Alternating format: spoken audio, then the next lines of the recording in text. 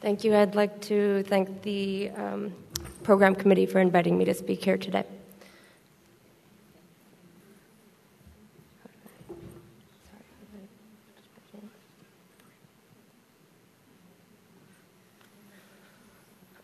So in the United States, prevalence of obesity is increasing.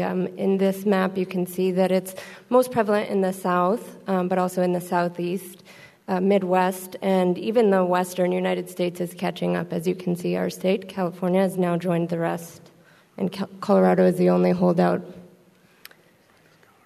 So what is obese?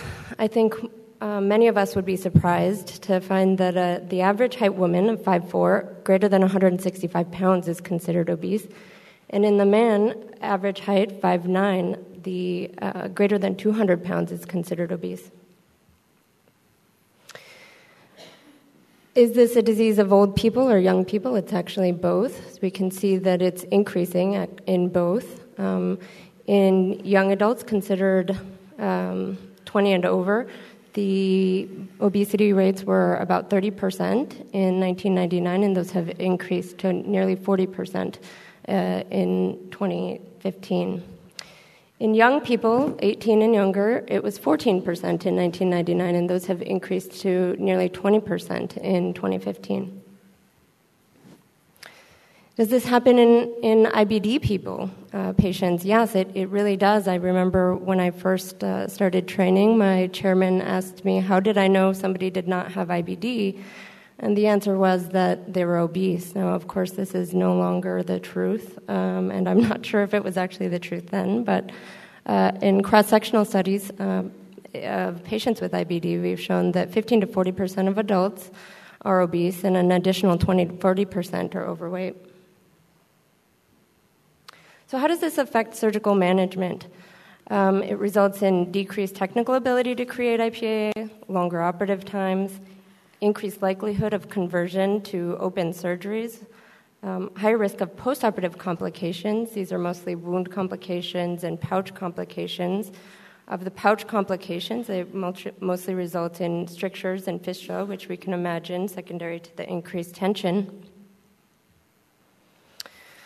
Now, this is a systematic review and meta-analysis published in 2017. This is just looking at laparoscopic surgery in obese patients, and we can see that obesity with a BMI of greater than 30 results in longer operative times, increased blood loss, increased rate of conversion to open, increased rates of visceral injury, and more complications overall.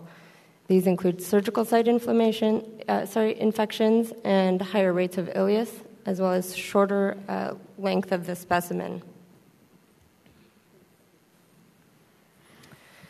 This was a study that was a retrospective review from Mayo. These looked at all of their patients who underwent total proctocolectomy for IBD, mostly ulcerative colitis.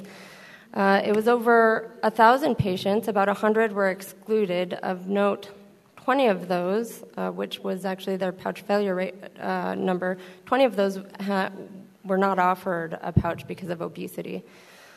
But of the nearly 1,000 patients that underwent a pouch, BMI was a significant predictor of pouch incompletion of the pouch surgery.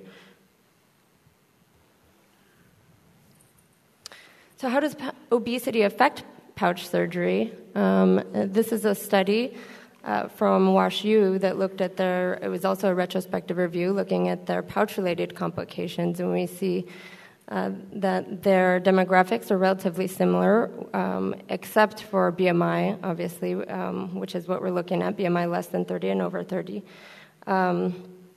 The pouch complications were significantly higher in patients with BMIs greater than 30, as was hemorrhage, incisional hernias, wound infections, pouch complications, anastomotic and pouch strictures, inflammatory pouch complications, and fistulas. When they looked at their pouch-related complications, specifically, they found that strictures were higher in obese patients, inflammatory processes were higher in obese patients, and fistula were higher in obese patients. So this is another retrospective study out of Mayo. This study was looking at short and long-term outcomes of pouches in obese patients. Again, the BMI cutoff is 30. The ages were higher in obese patients, and the BMI was obviously higher in obese patients. When they looked at operative characteristics, fewer patients that were obese had a laparoscopic procedure. This was true for both 2- and 3-stage procedures. Operative time was longer in patients who are obese. That was also true for 2-stage and 3-stage procedures. Estimated blood loss was higher in obese patients, and length of stay was higher in obese patients, but only in the 2-stage procedure. They also found in postoperative complications, wound infections were higher and UTI was higher, but on multivariate analysis, only age was associated with surgical site infections and not BMI. They looked at functional outcomes, and functional outcomes they found were similar, and they concluded that obesity impacts intraoperative complexity as well as 30-day postoperative outcomes, while long-term functional outcomes were not affected. So all in all, we can see that incisional hernias, pouch complications, anastomotic pouch strictures, inflammatory pouch complications are more common in obese patients, as is longer operative time, prolonged inpatient stay, wound infections, and anastomotic leak. So what can we do? Encourage weight loss. And how do we do that? We can look at bariatric surgery and see, is that safe in patients with IBD? This is a study not in patients with J pouches or IPAAs, but this is a study in all patients with IBD undergoing bariatric surgeries. This is a study from the Netherlands, and they have 45 patients overall. The bariatric surgeries they underwent include Roux-en-Y, gastric sleeves, bands, redo Roux-en-Y, etc. They had similar weight loss in IBD patients. And when they looked at their complications, they really only had 2 major complications. That was 4% of their patients. These were GI bleeding and pyelonephritis with secondary pancreatitis. These were unlikely to be related to the IBD, and the 7 complications overall.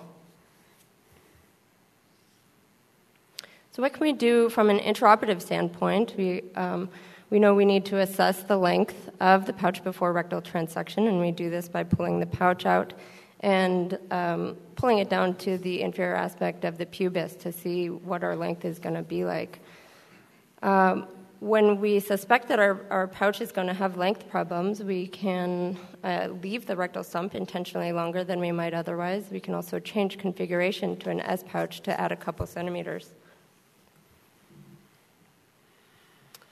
Intraoperative maneuvers include releasing the small bowel mesentery from the retroperitoneum and also mobilizing the duodenum somewhat. Sorry, I can't point there for you. Additionally, you should excise the redundant duodenal tissue, periduodenal tissue, over to the mesenteric vessels.